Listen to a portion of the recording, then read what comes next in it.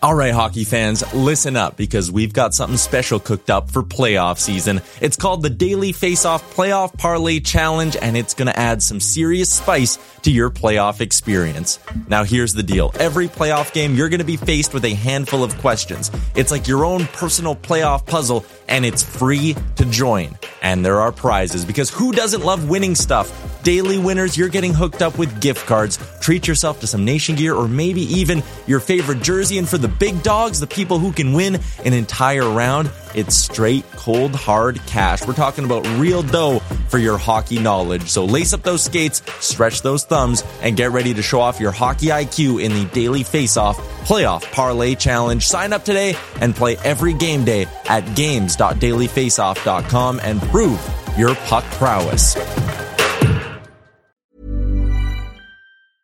You should celebrate yourself every day, but some days you should celebrate with jewelry. Whether you want to commemorate an unforgettable moment or just bring some added sparkle to your collection, Blue Nile can offer you expert guidance and a wide assortment of jewelry of the highest quality at the best price. Go to BlueNile.com today and experience the ease and convenience of shopping Blue Nile, the original online jeweler since 1999. That's BlueNile.com. BlueNile.com. Mom deserves the best, and there's no better place to shop for Mother's Day than Whole Foods Market. They're your destination for unbeatable savings, from premium gifts to show-stopping flowers and irresistible desserts. Start by saving 33% with Prime on all body care and candles. Then get a 15-stem bunch of tulips for just $9.99 each with Prime. Round out Mom's menu with festive rosé, irresistible berry chantilly cake, and more special treats. Come celebrate Mother's Day at Whole Foods Market. Can you see it? Did you notice? Check, but the puck comes right to Pettersson, who tries a bank pass for Besser. In with a shot, he scores! A moment's notice at arm's length. To the line, Hughes scores!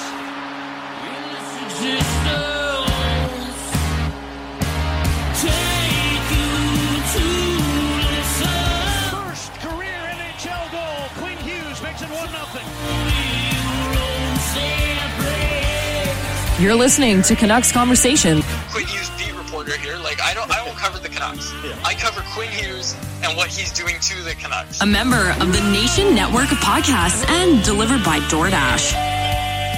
Just wave the guy and get Demko involved. I wanted them in Valentine's Day. Wow. We should do a radio show together. Right on. I want to fist bump you right now. Pearl steals, cutting in, shoots, scores!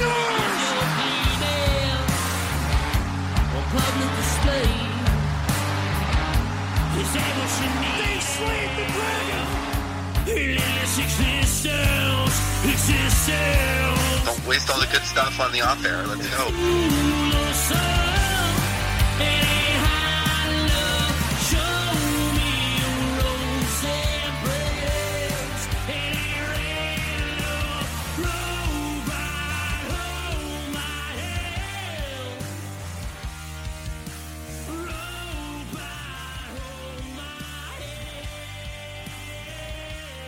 We're getting ready to go. I still had these lovely little potatoes I have for lunch. I had one of those in my mouth, and I was just frantically pointing at you and saying, "You got to go, you got to go, you got to do the intro." But I have a clear mouth, a clear mind, ready to talk some Vancouver Canucks. So we should mention this is the Canucks Conversation podcast.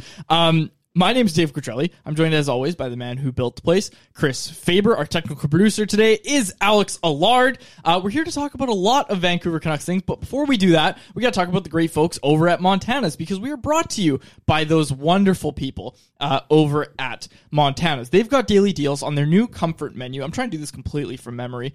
Monday is half-price wings. Yep. Tuesdays, Taco Tuesday. Yeah, we know Tuesday is the taco day. $5 for a meaty taco. It is confirmed by Canucks Conversation to be a meaty taco. Rumor on the street is a bite of that taco is the same as a bite out of an elephant. Wednesday, all-you-can-eat ribs. Thursday, and everyday daily drink deals. And Sunday, 15% off online takeout. We did an emergency podcast yesterday. That was our initial reaction to the firing of Bruce Boudreau, Chris. But Alex today, actually has some news. We should get to the news that Alex has. He's got the audio that I want to get to. Because we are about to talk about some news around the Vancouver Canucks. Sure. Alex, you got this queued up here? You can run this, and I'll just stop talking if you have it ready to go. If not, I'm just going to keep talking. But let's hear about the news about the Vancouver Canucks.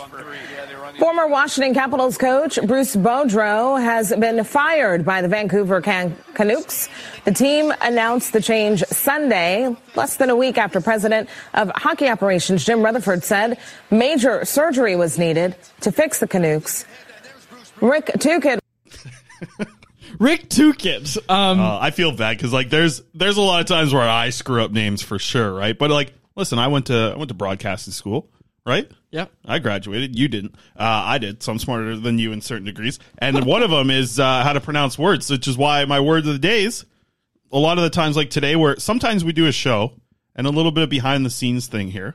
So we have our outline, right? And a lot of times in the outline, you don't know anything about this. But what I know about the outline is that I put a lot of stats in there that I want to get to, a lot of things that I think need to be mentioned. There's not a lot today in our first two segments here. We're going to talk about Bye-Bye Bruce. Frank Seravalli is going to join us in about 12 minutes time. But what I always do, okay, maybe you got to help me. What's it called when you spell out the words the way they sound? Phonetically. Phonetical spelling or whatever. That's how I do it, so I know how I'm talking with these words here. Okay. And today's word, great. There's two definitions of today's word. I'm going to give you the second one because this is not the way that I'm going to use it. Don't give them the definition. Okay. It's just it's very fitting. We actually have some stuff to get to. Believe it or not, there's a new coach, Chris. We just heard the reporter talking about it there. Yeah. We just got back from Canucks practice. My hat's all messed up. I was in the Canucks locker room. Yeah, let me start. Let me go off on a tangent first. This whole 11:45 practice thing, this better not be something that sticks, okay? Because it's going to make this show extremely difficult to prep for. Having to go down there, get one player interview, not be able to talk to the coach. I don't know, something's going to have to change with somebody's schedule, and I don't want it to be ours. Hey. So I hope the Canucks are back to those 10 a.m. practices. That's nice. Lots of prep time before the show. We were rushed up here today. I didn't even get the video up of Rogers Arena. And I'll tell you, let me explain the view to people. It's not gorgeous today. There's a lot of steam coming out of Rogers Arena today, more than usual, and it's foggy. There it is, right there. Okay, enough. Okay, I got a couple things here. I went to practice and I asked the hard hitting questions. I'm not trying to criticize anybody in the media, but I'm just saying nobody asked Colin Delia about Fartgate.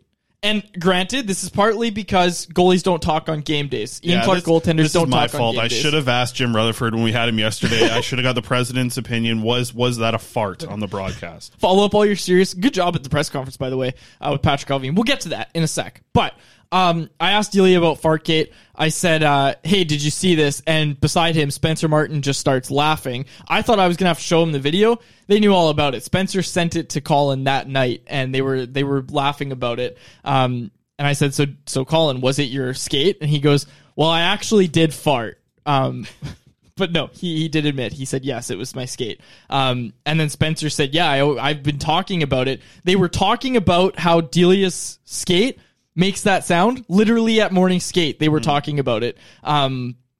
It was Spencer making fun of Demmer and Colin, that they have those farty skates, fart stops. That's what Spencer called it. Okay. So story soon on Canucks Army. I heard this from somebody in the Canucks production as well. That corner that he slid into, because this is the big news. I'm glad you wanted to spend 5 minutes on this. That corner that he slid into, that's exactly where the mic is that picks up the sounds from the rink. Yeah, I think this is our clip. All that this is our clip for the old YouTube. Subscribe to Canucks Army on YouTube. Is there any other news that you want to get to? No, I think that's the only thing I did at practice was ask Delia about that. Literally is. Okay. Rick Tocchet's in. Bruce Boudreau's out. I think we spent a lot of time on the emergency show with our initial reaction of it. Had some time to let it breathe a little bit, see where we're at. Now we've seen a practice with Rick Tocchet. There was definitely some drills that we've never seen done before with this new coach coming in. There was a lot of conversations being had between Adam Foote, Sergei Gonchar, the defenseman. I saw it looked like those guys were in a big group there together. We saw Gonchar having some conversations with Quinn Hughes, kind of working on some shoulder-leaning things, where to lean his puck. I kind of just, the way he was pointing at parts of the ice and explaining where he wanted Quinn to lean, certain things like that. So nice to see. Hopefully that's a relationship that grows. Sergei Gonchar is a great defenseman. I'd like to see him work with Quinn Hughes to help improve. And I know people are like, but you want to see him improve his defense. Okay, maybe Adam Foote can help. And also Sergei Gonchar, I don't think, was a bad defender either. So you're going to see a little bit of a different feel from the practice. And today was a long one, right? Yep. This practice went for an hour long. This wasn't one of these 20-minute ones like we've seen in the past. But I don't know. Do we want to spend some time here on Bruce Boudreau, or do we do enough on the emergency? Because we haven't done it on the YouTube. So I think we did enough on Sunday. I think there's more than enough discussion about Bruce Boudreau on the market right now. He didn't get treated fairly, all that sort of stuff. And we're not saying that's not the case or anything like that. We're just, I think it's been exhausted to the point of where nobody really wants to hear about it anymore. I will say, if you can pay attention to more than one coaching situation, Daryl Sutter's antics after Jacob Pelletier's NHL debut. Did you see this? Yep. He's asked about Pelche, who made his NHL debut, young kid, and Sutter, I guess he's making some sort of joke of it or whatever, puts on his eyeglasses, his readers, looks at the stat sheet, asks the reporter what number Pelche was, and reads out Pelche's stat line. It's like, look, I get it, you're old school and you're like a dick to young players, like I get it, but I don't know. That team's not winning games. I think it's fine to do that once in a while if you're winning games, and that's Daryl's thing. That team's not winning games, and I look at him as a big reason why that team's not winning games. How is Jonathan Huberdeau? And we're not going to spend too much time talking about the Flames, but everybody in the Calgary market, it seems like, and I'm not trying to criticize anybody, but it seems like everybody's scared of Daryl. And look, it's easy to say from Vancouver, like, oh, why are they scared of this guy? But it's like, come on, like. I don't know. I would like to think that if he was in this market, he would be getting criticized for that. And there's not much criticism aside from fans on Twitter, it seems like, in the Calgary market. Yeah, true. I don't know. Those Alberta markets, the media is very different over there. They are very different. They very are much, I don't know. Yeah, we're not going to start criticizing other markets, but let's just say when we became media, we threw out our jerseys. Maybe it's more fun to cover a better team. Maybe you like to... Yeah, okay. Cheer for the team. Okay, whatever. Anyways. That's not going to fly here. I'll tell you that much. I don't think so. Okay. So let's discuss it. Rick, because we did the emergency episode yesterday before the press conference availability. So I think that's where we should start. And by the way, like I said, Frank Seravalli is going to join us about 5 minutes time. We're going to talk about the stuff with, obviously with Boudreau, Tocchet, as well as the latest trade stuff. There's a lot of guys that are still, it's weird. It felt like this blanket got kind of thrown over the actual trade situations for the Vancouver Canucks for a week here, which, I don't know, maybe good for the players to not have to worry about or answer so many questions. But we've talked about this. I spent a lot of time talking about this yesterday on the emergency podcast. I don't think my thoughts have changed a lot on the whole Bruce Boudreau situation. I think it was handled incorrectly. I think Jim Rutherford coming out and having an apology towards Bruce Boudreau and how he handled the situation was fair, and I think warranted as well. You talk about players like deserving respect for what they've done in their past, coaches deserving respect for what they've done in the past. I think Bruce Boudreau deserved more respect than he got from the Vancouver Canucks with how this situation was handled. But it's like you said, and I see some people in the comments. Zabero says, "I'm sick of hearing about Bruce's feelings." So maybe we won't spend much time on this. We can talk about the press conference. I'm with Zabero there. Yeah, and I think there has been there's a ton of content out there. CanucksArmy.com. Check it out.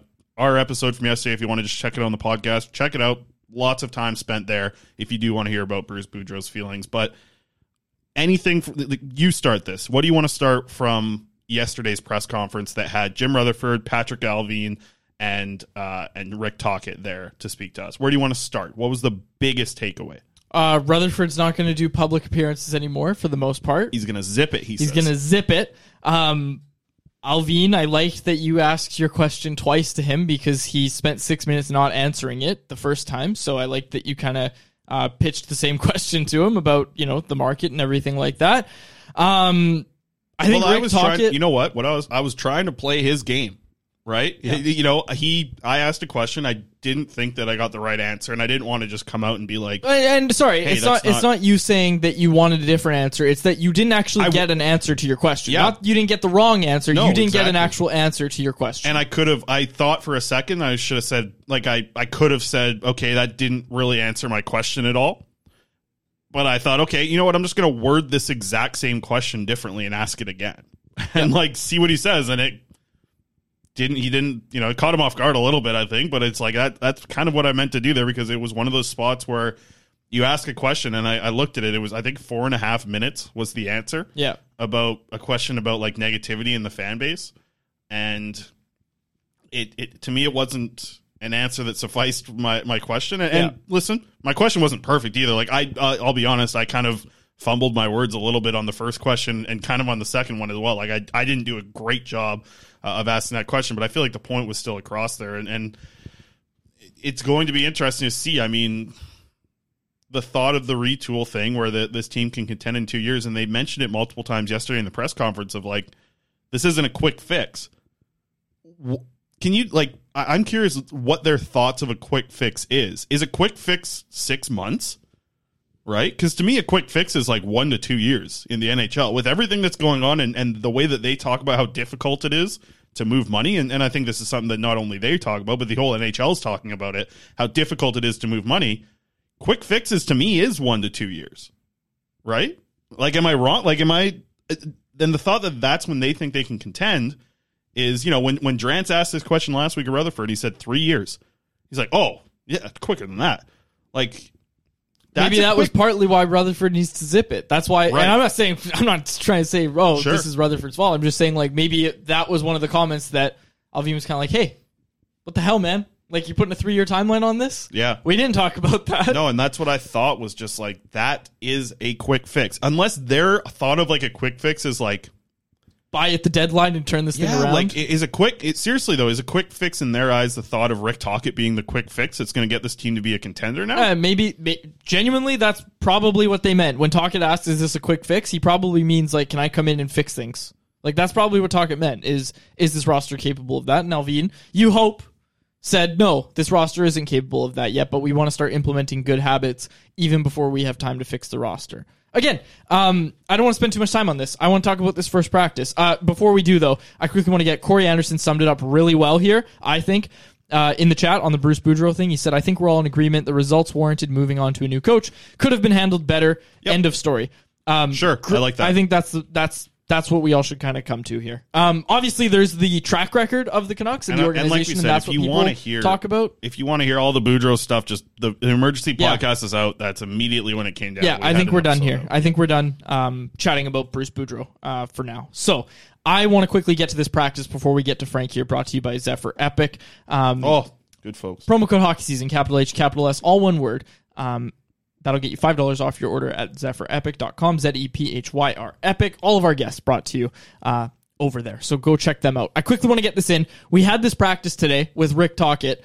You quickly mentioned Adam Foote, Sergei Gonchar. Sergei Gonchar is obviously not going to be here every day, but Sergei Gonchar was here today, and he was working with the defenseman. One thing I noticed real quick, Adam Foote still has a bomb of a shot. Like, he was working at, like, he took like a 50% effort slapper. And that thing, like, you know how you talk in Abbotsford sometimes, you see AHL defenseman, how the shot dies before it gets to the net? Yeah. That one zipped right by Spencer Martin's head. And it wasn't like he was, like, aiming for his head. He missed the net, but, he still, like, was 50%, like, just, and it just pinged the glass. It was unbelievable. He still got a bomb of a shot, that Adam Foote. I think those guys are going to help. The main thing I want to get to while we wait for Frank here is the lines. The lines were a little bit different today, and I thought that was really interesting as Alex pulls them up here. For those on the podcast, you've seen them if you read Canucks Army. We'll have the morning skate article out, but Sadnika, Horvat, Besser, Dries, Miller, Garland, Mikheyev, Pettersson, Kuzmenko, and then Joshua, Lazar, Lockwood, Lane Peterson is the extra there. I don't want to get too into the defense pairings. What I really want to talk about here is that we talked about yesterday how, and maybe some of this was off air, but we talked about how, you know what, it really seems like Rick Tocchet has his philosophies, and it's basically going to be, I'm going to apply these philosophies, and the team is going to have to get fixed to be able to play under this structure and under this method, right? Like, That's what it feels like to me because, they don't shy away from saying, yeah, there's problems on this roster, but, you look at what he's doing. He wants to roll 4 lines. He wants to limit Quinn Hughes' ice time. He wants to limit Elias Pettersson's penalty killing time. I think he's going to quickly find out that when you do that, you lose a lot of games. And for those on Team Tank, I don't think you can complain too much. And with that, let's get to Frank Seravalli. I'll pick that up after because I realized I had more to say there. I thought you were transitioning from Team Tank to Frank Seravalli there. No. Okay. No. We'll talk about it after. Frank Seravalli of Daily Faceoff joining us. Frank, how are you doing? Mom deserves the best, and there's no better place to shop for Mother's Day than Whole Foods Market. They're your destination for unbeatable savings, from premium gifts to show-stopping flowers and irresistible desserts. Start by saving 33% with Prime on all body care and candles. Then get a 15-stem bunch of tulips for just $9.99 each with Prime. Round out Mom's menu with festive rosé, irresistible berry chantilly cake, and more special treats. Come celebrate Mother's Day at Whole Foods Market. Mom deserves the best, and there's no better place to shop for Mother's Day than Whole Foods Market. They're your destination for unbeatable savings, from premium gifts to show-stopping flowers and irresistible desserts. Start by saving 33% with Prime on all body care and candles. Then get a 15-stem bunch of tulips for just $9.99 each with Prime. Round out Mom's menu with festive rosé, irresistible berry chantilly cake, and more special treats. Come celebrate Mother's Day at Whole Foods Market. Hey there, it's Michelle Norris. I'm host of a podcast called Your Mama's Kitchen. When I travel, I'm usually looking for a way to find a taste of home when I'm not at home. And one of the things I love to do when I am at home is entertain. And Airbnb allows me to do that. When I was in California recently, I rented a house that had a great kitchen. And when we were sitting around the table, we were all thinking, we're in someone else's house. Someone could be in all of our homes as well. If you have a home, but you're not always at home, you have an Airbnb. Your home might be worth more than you think. Find out how much at airbnb.com/host. I'm good. I mean, Team Tank. Some people call me Frank the Tank. Like, I'm on board for whatever. That's kind of the feeling Canucks fans have right now. I mean, with everything that's gone on, they feel like they're on board for whatever else at this point. But Frank's brought to you by the great folks there at Zephyr Epic. Tell you what, the Pokemon, the hockey cards, everything. I got my Pokemon cards right here. The good stuff over there, Zephyr Epic. Check them out. Promo code what? Hockey season? Yeah, that's the promo code. Thank you. I'm not a promo code guy, but hockey season, $50. What's the deal here? Free shipping? Just ask Frank a question, man. Frank. What? Why? Wait, hold on. I got to ask you. Why are you not a promo code guy? I don't know. It saves you money. I know. I'm not. I'm a promo code guy, but I'm a forget the promo codes. I'm a 15% here, 5% here, 25% on your first delivery here. I don't know what's going on with these things. Faber's he's got it just like that. That he's like, whatever. I don't need promo codes. Yeah, well, that's what I'm saying. I got it like that. Frank, listen. The weekend here that we just had in Vancouver was something for the ages for, I think, the hockey world and hockey news in general. It's been a long time here building up. Heard a really interesting comment this morning that I wanted to kind of bring up. Was like, Jason Bruss said this morning, and I know you join them in the mornings a lot. He said, like, this is probably the most news you've seen around the Vancouver Canucks since the 2011 Stanley Cup playoffs, right? Like, this consistent news cycle that Vancouver's produced. How did you see things ending here with Bruce Boudreau to kind of start? Like, what are your initial thoughts on how this whole thing was handled with, the media availability on Sunday? Just everything that happened this weekend. There's so much, I don't even know where to start and ask you. So just your initial thoughts from the outside looking in. Yeah, I would say, like, for me, the biggest thing what was most jarring watching the press conference on Sunday was that I actually felt bad for Rick Tocchet. Yeah. Like, here he is, this new guy. I know no one's ever trampling on the guy that was outgoing, and there's always a certain amount of deference and respect to any mid-season coaching change. But here he is, what's supposed to be sort of a, hey, I'm back in the game. This is exciting. I'm going to a new market. He's never coached in Canada before. And it's like this awesome moment that he spends the first 5 questions or so of the press conference essentially ducking for cover because the Vancouver Canucks are just getting absolutely pelted. And rightfully so. I mean, the way that this was handled, I would just say the biggest thing, a lot of people would say embarrassing. I would say unnecessary. It didn't need to play out this way. there's a lot of factors that I think went into it. There probably are a number of people in the Vancouver Canucks front office today that are cursing Bruce Boudreau, saying like, oh, what a drama queen. Can't believe that this, he played it up so much and things like that. I would say the other part of it is like, look, there's only one way to treat people, and it's the right way. And I think this has been a stain on the Canucks, and it's going to be a stain on Jim Rutherford's legacy when it's all said and done. This 3-time Stanley Cup winning general manager, president of hockey ops now in Vancouver, I think he's universally respected. I've known Jim for a long time and someone that I would say is a true pro to deal with. But you know what? Like, there's other factors in play that I think complicate this that have made it extraordinarily difficult, and it didn't need to be this way.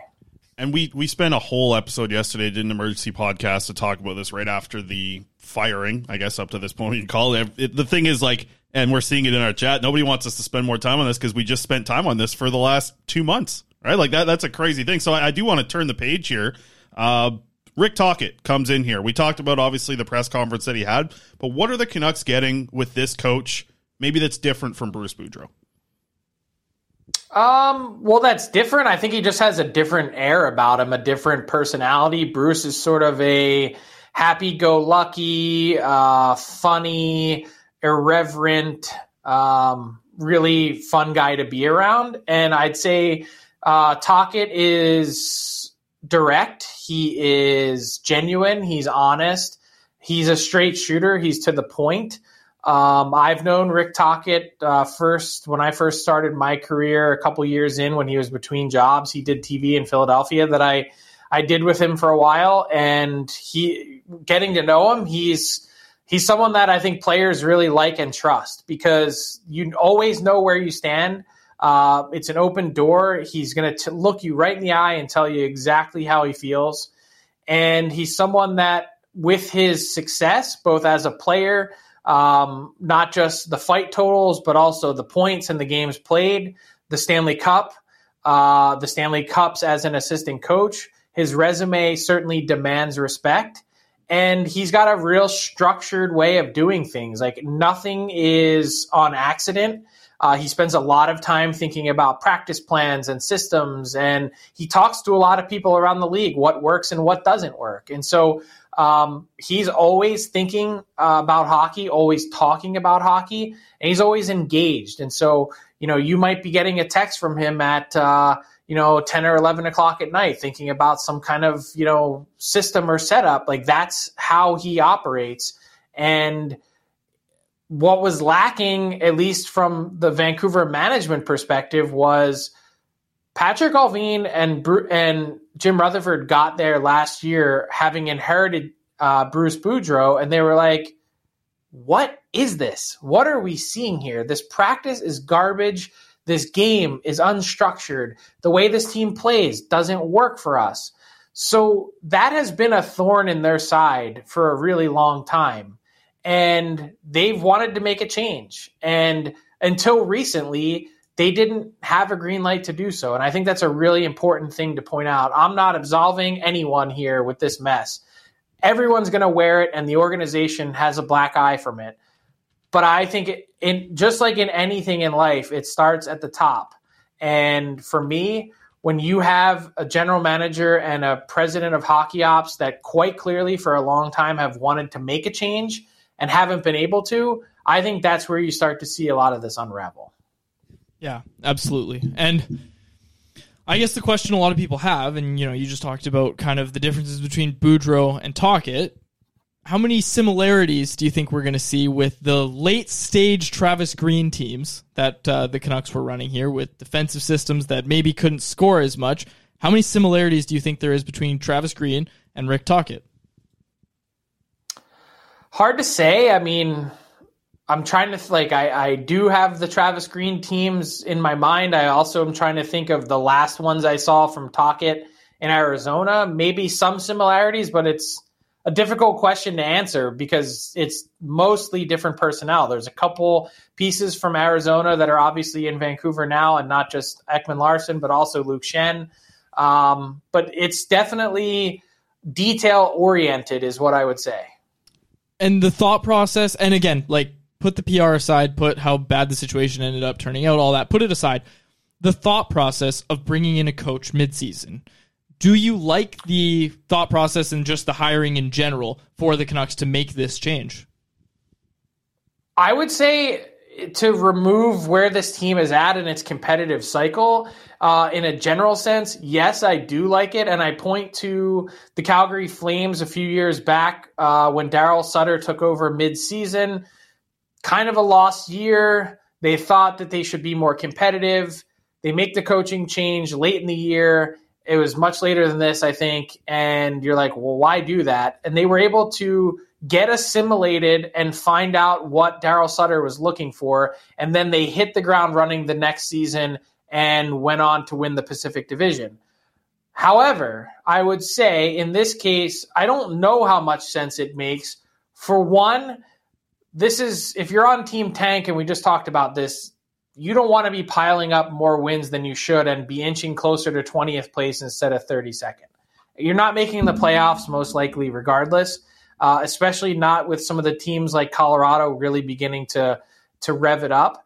And so that, I think, further damages you in the now. When it comes to next season, I would say the coaching change is mostly beneficial, but probably not in this case because so few of the players that are here right now will also be there then. What's the number we're talking about? 60%, 50% of the same players? You know, in a perfect world for the Canucks, whether it's through trade or buyout or whatever it may be, they don't want a lot of the same group back to gain cap flexibility. So I guess what I'm saying here is I think Rick Tocchet is a great hire. I just don't really understand, and it brings me back to the unnecessary word. I don't understand why this needed to happen. Like, you could have, in a perfect world, just got through the rest of the year with Bruce Boudreau, and even from an ownership pocketbook perspective, just paid Bruce Boudreau, then Travis Green will be off the books, then you can move forward next season with Rick Tocchet if you want to. I don't know, just my thoughts. Maybe there's something else in play that I don't know about, which I think you always have to allow for. Frank, last week when Jim Rutherford had his press conference about Tanner Pearson, it evolved into a state of the franchise, really, obviously. Spent a lot of time in that situation. He mentioned there when Thomas Durant asked him a question that, when he gave him a 3-year timeline, he said, it's going to be quicker than that. And then at this one that we talked yesterday, we've heard again multiple times. We've heard this all season. This isn't a quick fix here in Vancouver. In my eyes, and we just talked about this off the top of the show, a quick fix is 1 to 2 years. So what does this team need to do to have a successful retool? Or do you think that's impossible and this needs to be a straight up rebuild? Maybe you can keep Pettersson and Hughes still at this point in the rebuild, but how does this team have success in a rebuild? Or a retool, sorry. Well, what it involves, and I think I haven't listened super closely, but I've heard clips from Thomas Drance and others who have sort of picked through this theory, is that it basically involves you winning 100% of your trades. That's really what it comes down to, is that there can't be any misses.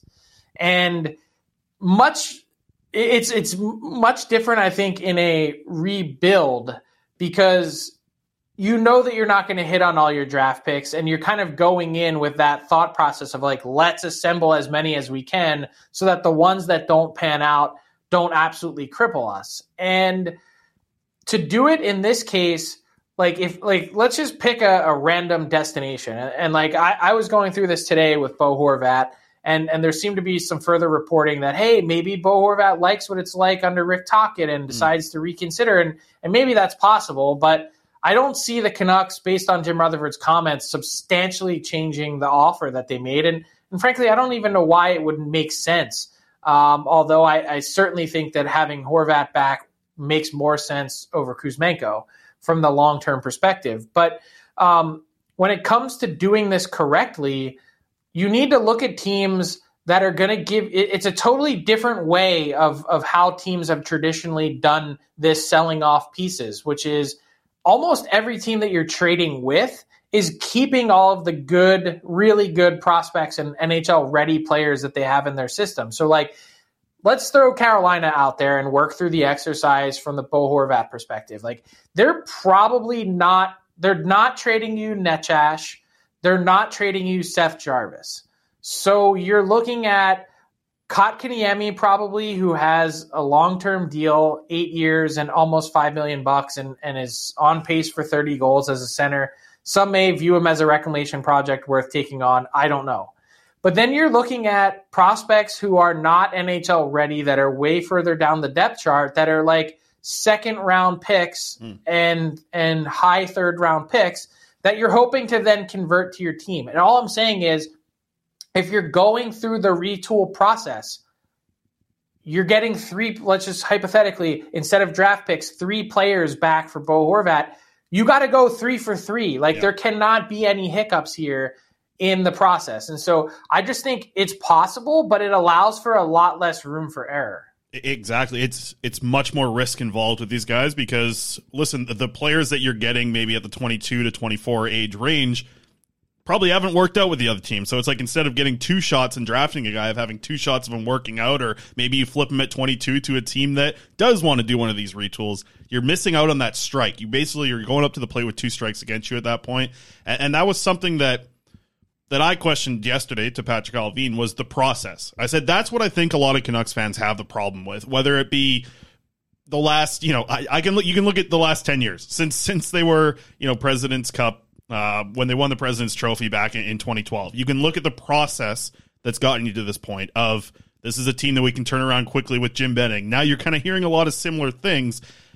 The question that I had to Patrick Allvin is one I want to ask you. Should the Canucks trust this management group with their process of getting them back to being a contending team? Yeah, I mean, I don't know why it would be any different with this one than with any other one that you're going to hire. Like, they have, Patrick Allvin has made his bones as a scouting director. Like, he's someone that has an eye for talent evaluation. Jim Rutherford has made his bones on the art of the deal and pulling off transactions. And so you would think that the two of those guys married together, along with a solid staff, would be able to make some headway in that. I don't think it's a question of, is this the right management staff? I think it's a question of, is this the right direction? Yeah. It's not necessarily the people in place. It's the orders that they're given to then march to. And so if you have, again, this is my belief, that it's coming from ownership, that you need to be competitive every year and you need to do whatever you can to get into the playoffs or whatever it may be, it drives your entire philosophy. And so what you end up having is basically the final year of the Jim Benning era. He makes those trades where they kick the can down the road and are now saddled with all of this, they trade a bunch of bad contracts where they could survive one more year and finally get the freedom, to then now being in this hell all over again because they're trying to paper over it. It was like, instead of punting on 1 year, you've now punted on 3 or 4. And so it's backed everything up at a time when that to me is like the most critical issue from the Canucks over the last decade. That's where this totally fell off the rails, is that you've now really crushed and wasted 3 to 4 years of Elias Pettersson and Quinn Hughes and Thatcher Demko in net, because you've had this mandate to be better in the short term as opposed to the long term. And it's really put this team further back, that whether it was Benning or whether it's now Rutherford and Allvin, it doesn't really matter to me who's driving the bus, because if someone has some strings tied to the top of the bus and can pick it up and put it on a different road, well, then that doesn't really matter who's behind the wheel. Yeah, it's brand new cabinets on a house that has no structure. That's what's been unfortunate. I got to get some rapid fire ones in here for you, Frank, before we let you go. I want to say over under. Do the Canucks get more or less in a trade for Andrei Kuzmenko than a second round pick and a B-level prospect? Is the return higher or lower than that? I am going to say the same. How about that? I didn't give you that option, Frank.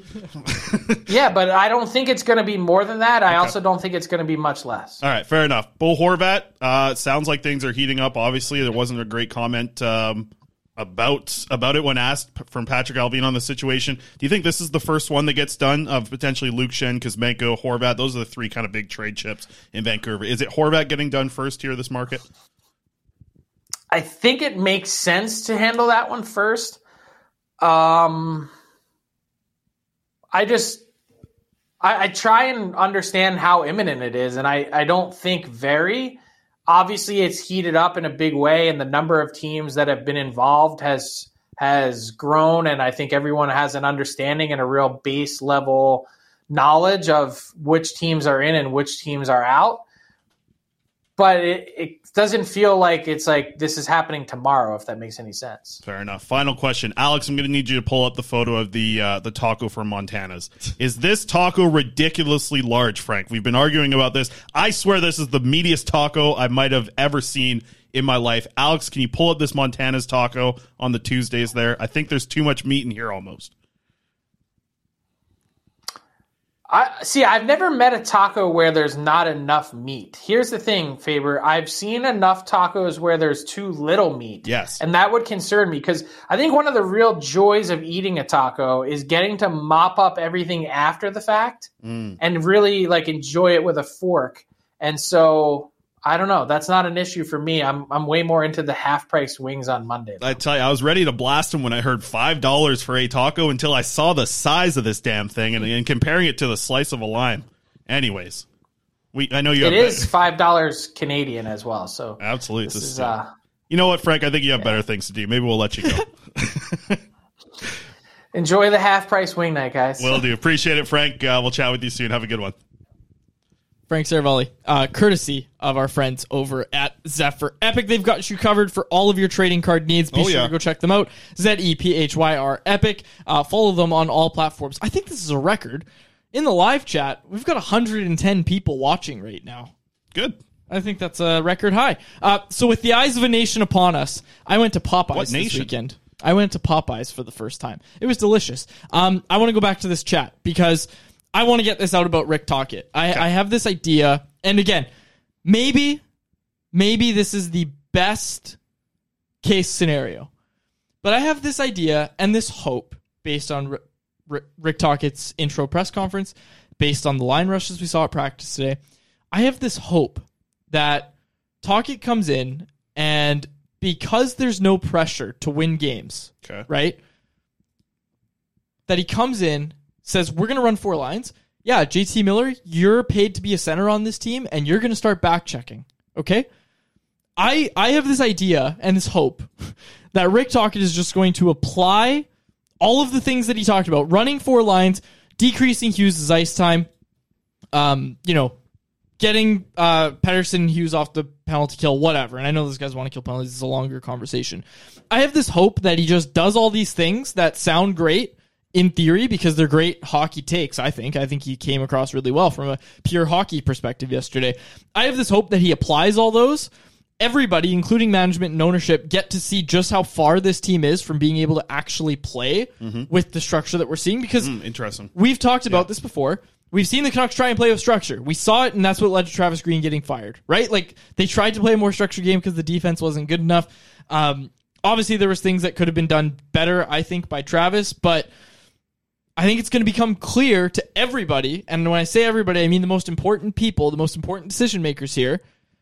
I think it's going to become clear just how far off this team is, and I think that is a good thing because I think you're going to lose a lot of games. Like, I don't think the Canucks are going to get this dead cat bounce that we keep talking about. Like, they might win a couple games. They've got some weak opponents. They have the 3rd easiest schedule to close out the rest of the season, so they're going to pick up some wins. Yeah, for sure. But I think for the most part, if Tocchet just sticks by what he said here, because Bruce was brought in to get wins, right? Like, Bruce wasn't here to, Bruce, we need you to get us to the next step of the organization. We're trying to retool here. No, Bruce was brought in, get us wins. Like, we think we can win with this lineup, and we're not winning. And Bruce did that. He got them wins, but it wasn't sustainable without the hot goaltender. And there was some interesting thoughts today from Jannik Hansen, who, listen, if the Canucks could use the type of player and multiply them by 6, throw them into your bottom 6. It's the Jannik Hansen type of player. That's the type of player that I bet would thrive under this proposed defensive system that we're going to hear from Rick Tocchet.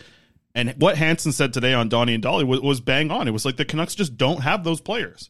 Like they don't have, and it's funny, he wasn't talking about himself, but as he was talking about those type of players, I was thinking of the players that he was, like the player that Jannik Hansen was for this team. Yeah. The guy that's going to be going out there. How many guys on this Canucks team, think about it, like really solid penalty killers or just guys that are strong in their defensive zone? Like I think Elias Pettersson does an incredible job. Mikheyev. I think Mikheyev is the other one. Who's number 3? At a guy who really can be trusted defensively in his own zone that's on this roster.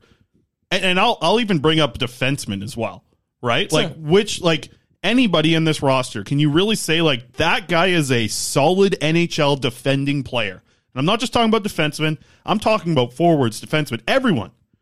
Like, I don't know. Like Shen does a pretty good job of bodying, but he also, listen, there's foot speed issues. He doesn't have, like, he's got a pretty good stick. He's very physical. He's a good guy to have in the bottom of your, but like, yeah, I think when you get into this structure of this new way that wants to be played by Jim Rutherford and Patrick Allvin, the way that they want to see their hockey team play, they're going to look at this roster and say, wow, there's not a lot of pieces that make sense for that. But I think they know that is the thing that I'm trying to say is I have this idea that, look, Jack Studnicka's on the first line, right? I think they're going to see, and I think they already know that. Like when Rutherford says major surgery is needed on this roster, I don't take that lightly. Like, I think he's looking at this and saying, yeah, our team's not good enough, but at least build the right habits. And I think that's what they want, and I think that's what they're going to accomplish with this coaching change. Again, I think everybody wants them to lose a lot of games, but like, here's the thing is if you lose games and you're a high-flying team and you score a ton, that's fun.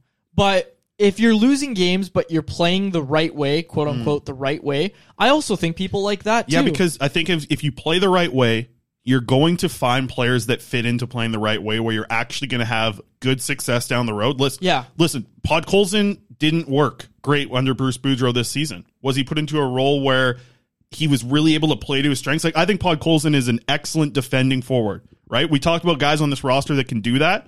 I think that's something that Podkolzin, if under the right structure and the right coaching staff, can be a very good defensive forward. I think he can be that type that Jannik Hansen was talking about today, where is there anyone that's going out there and willing to, lose chicklets as they block a shot on the penalty kill? I think Podkolzin's that type of guy. I think Podkolzin's going to be back up here in the NHL very soon.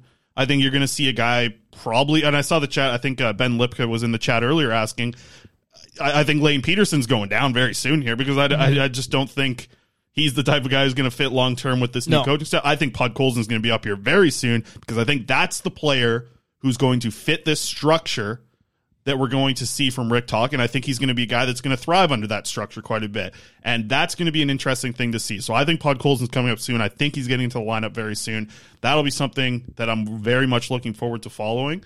But now, at the other time, and we said this on the emergency show yesterday, now there is no excuse for the plan to be swayed from that we've been given by Jim Rutherford about a retool, right? Yep. Rutherford has his GM, he has his coach, he has his AGMs, he has everybody in place now. Now this is whatever they're indicating to fans, to media, to the hockey world on what this team's goal is. They should 100% be judged for that because now there's no excuse of, yeah, but this isn't his coach, right? There's no more excuses for them and the plan that they lay out. It needs to be successful for them to say that they're doing a good job. If their plan that they lay out to everybody, and the fan base should know, the fans should know what they should be judging this management group off of. And if they don't do a good job of that, then that's on them. Like, that is on the upper management group now. Now you can't have any other blame. There's still a roster that needs to be changed, right? That's why I look at this and I think it can't be a quick fix in 2 years because there's too many things on this roster that are going to be too difficult to move in the next 18 months.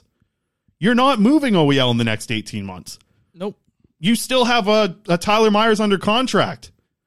During most of those 18 months, his contract will be up in 18 months, which, good for a lot of Canucks fans to hear. I think that money-wise, I know you're going to miss him big time.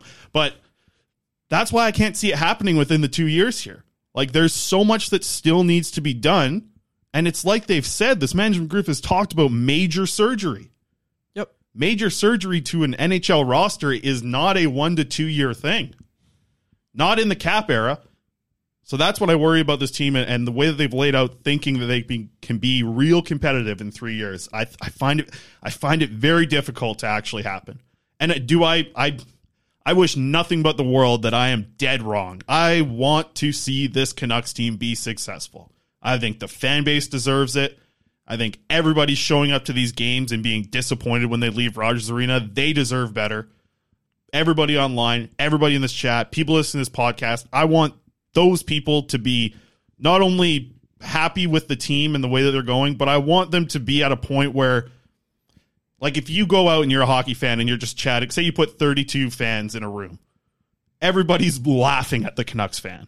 Yep. That sucks. You should be proud of the team that you're a fan of. And it sucks that if you were to take every team, even the Seattle Kraken that just came into this league, they're pointing up at Vancouver and they're laughing at that fan. That sucks for the Vancouver fan base who doesn't deserve that. On the topic of running four lines, and you just brought up the Seattle Kraken, really good point in the chat here from Kevin Punter. Watching how much success Seattle and New Jersey are having rolling all four lines makes me want to see it in Vancouver. It can't be good having all your best forwards playing 20 minutes every night. Again, from a pure hockey perspective, that's a good take. I agree with that, and Tocchet said that yesterday. Now, Corey Anderson, right below it, said the third line for the Canucks in their last cup run was Hansen, Malhotra, Higgins. We don't have anything anywhere near that, and he's bang on. And I think what Corey wanted to bring up there, because I feel like we were talking about at the time, is how good defensively are you thinking with Hansen, Malhotra, Higgins? What a great defensive third line. Those guys all killed penalties. Malhotra was an absolute fiend in the faceoff dot. Like, that group there, I love it. I think that's something there. Okay, I know, but we're gonna run a little late. I'm sorry, Alex. I gotta show this fight. Okay, I gotta show this fight from the AHL. Alex Canuck-Leipert versus Adam Klapka, a 6'8" guy against a 5'11" guy. Just gotta show this. This is incredible. People loved this online. So Canuck-Leipert, you can see he's from Thailand. Good kid out there. Now it's for former captain of the Vancouver Giants, facing off against a guy 9 inches taller than him. And I tell you, in the stat book, they say Canuck-Leipert's 5'11". I don't know. I've stood beside him. I don't know if he's even 5'11". Klapka, I know he's about 6'8". He's a monster. I've walked by him in Penticton. And Canuck-Leipert sticking it in here and just absolutely going at Klapka. A hell of a fight. A lot of heart in this kid. Everybody who saw him play out of the LEC, they know Canuck-Leipert, great to have out there. Has not been playing a lot now. He's been healthy scratch a lot this season, but tell you, when they get into the lineup, they love this kid. And I know the organization really likes him as well. I got one more clip I want to get to as well, just from Vasily Podkolzin scoring on the weekend. Matt, I've had this other news that I got to drop. It's going to come in tomorrow's prospect update again. I got some stuff I want to talk about here. I'll get to it eventually, but we'll run the Podkolzin goal. Really nice, sharp angle. I think this kid's coming up here pretty soon. I don't know about Höglander. I think he's going to rock with that Swedish House Mafia for a little bit, but Podkolzin, tell you what, get him up here, get him under, working with Tocchet. I'd like to see it very soon. Good? Betway? Betway, let's go. Okay, let's go. Betway. Pull it up here, our bets of the day as we wrap up. And by the way, I see you mentioned a lot of people in the chat. Great to see a lot of people here on the YouTube. Live, Monday to Friday, 1 o'clock. Every day. You'll see us there, Monday to Friday. I guess that's not every day, is it?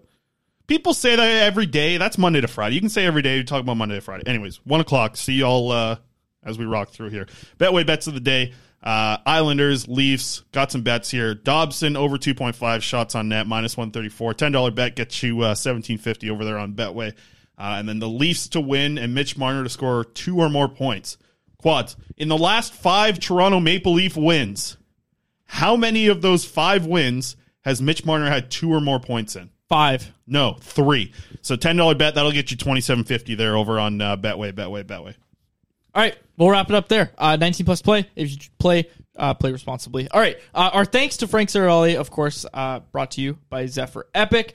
We'll close it out there. We'll talk tomorrow. We got a game to talk about tomorrow. Preview the game, at least. I tell you, better be an early. I swear, they morning skate at 12. The Travis days are back. Ugh.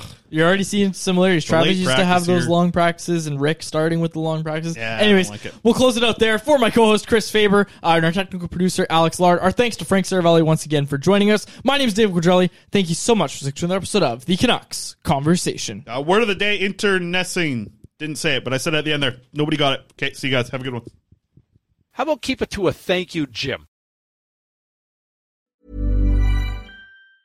Mom deserves the best, and there's no better place to shop for Mother's Day than Whole Foods Market. They're your destination for unbeatable savings, from premium gifts to show-stopping flowers and irresistible desserts. Start by saving 33% with Prime on all body care and candles. Then get a 15-stem bunch of tulips for just $9.99 each with Prime. Round out Mom's menu with festive rosé, irresistible berry chantilly cake, and more special treats. Come celebrate Mother's Day at Whole Foods Market. Mom deserves the best, and there's no better place to shop for Mother's Day than Whole Foods Market. They're your destination for unbeatable savings, from premium gifts to show-stopping flowers and irresistible desserts. Start by saving 33% with Prime on all body care and candles. Then get a 15-stem bunch of tulips for just $9.99 each with Prime. Round out Mom's menu with festive rosé, irresistible berry chantilly cake, and more special treats. Come celebrate Mother's Day at Whole Foods Market.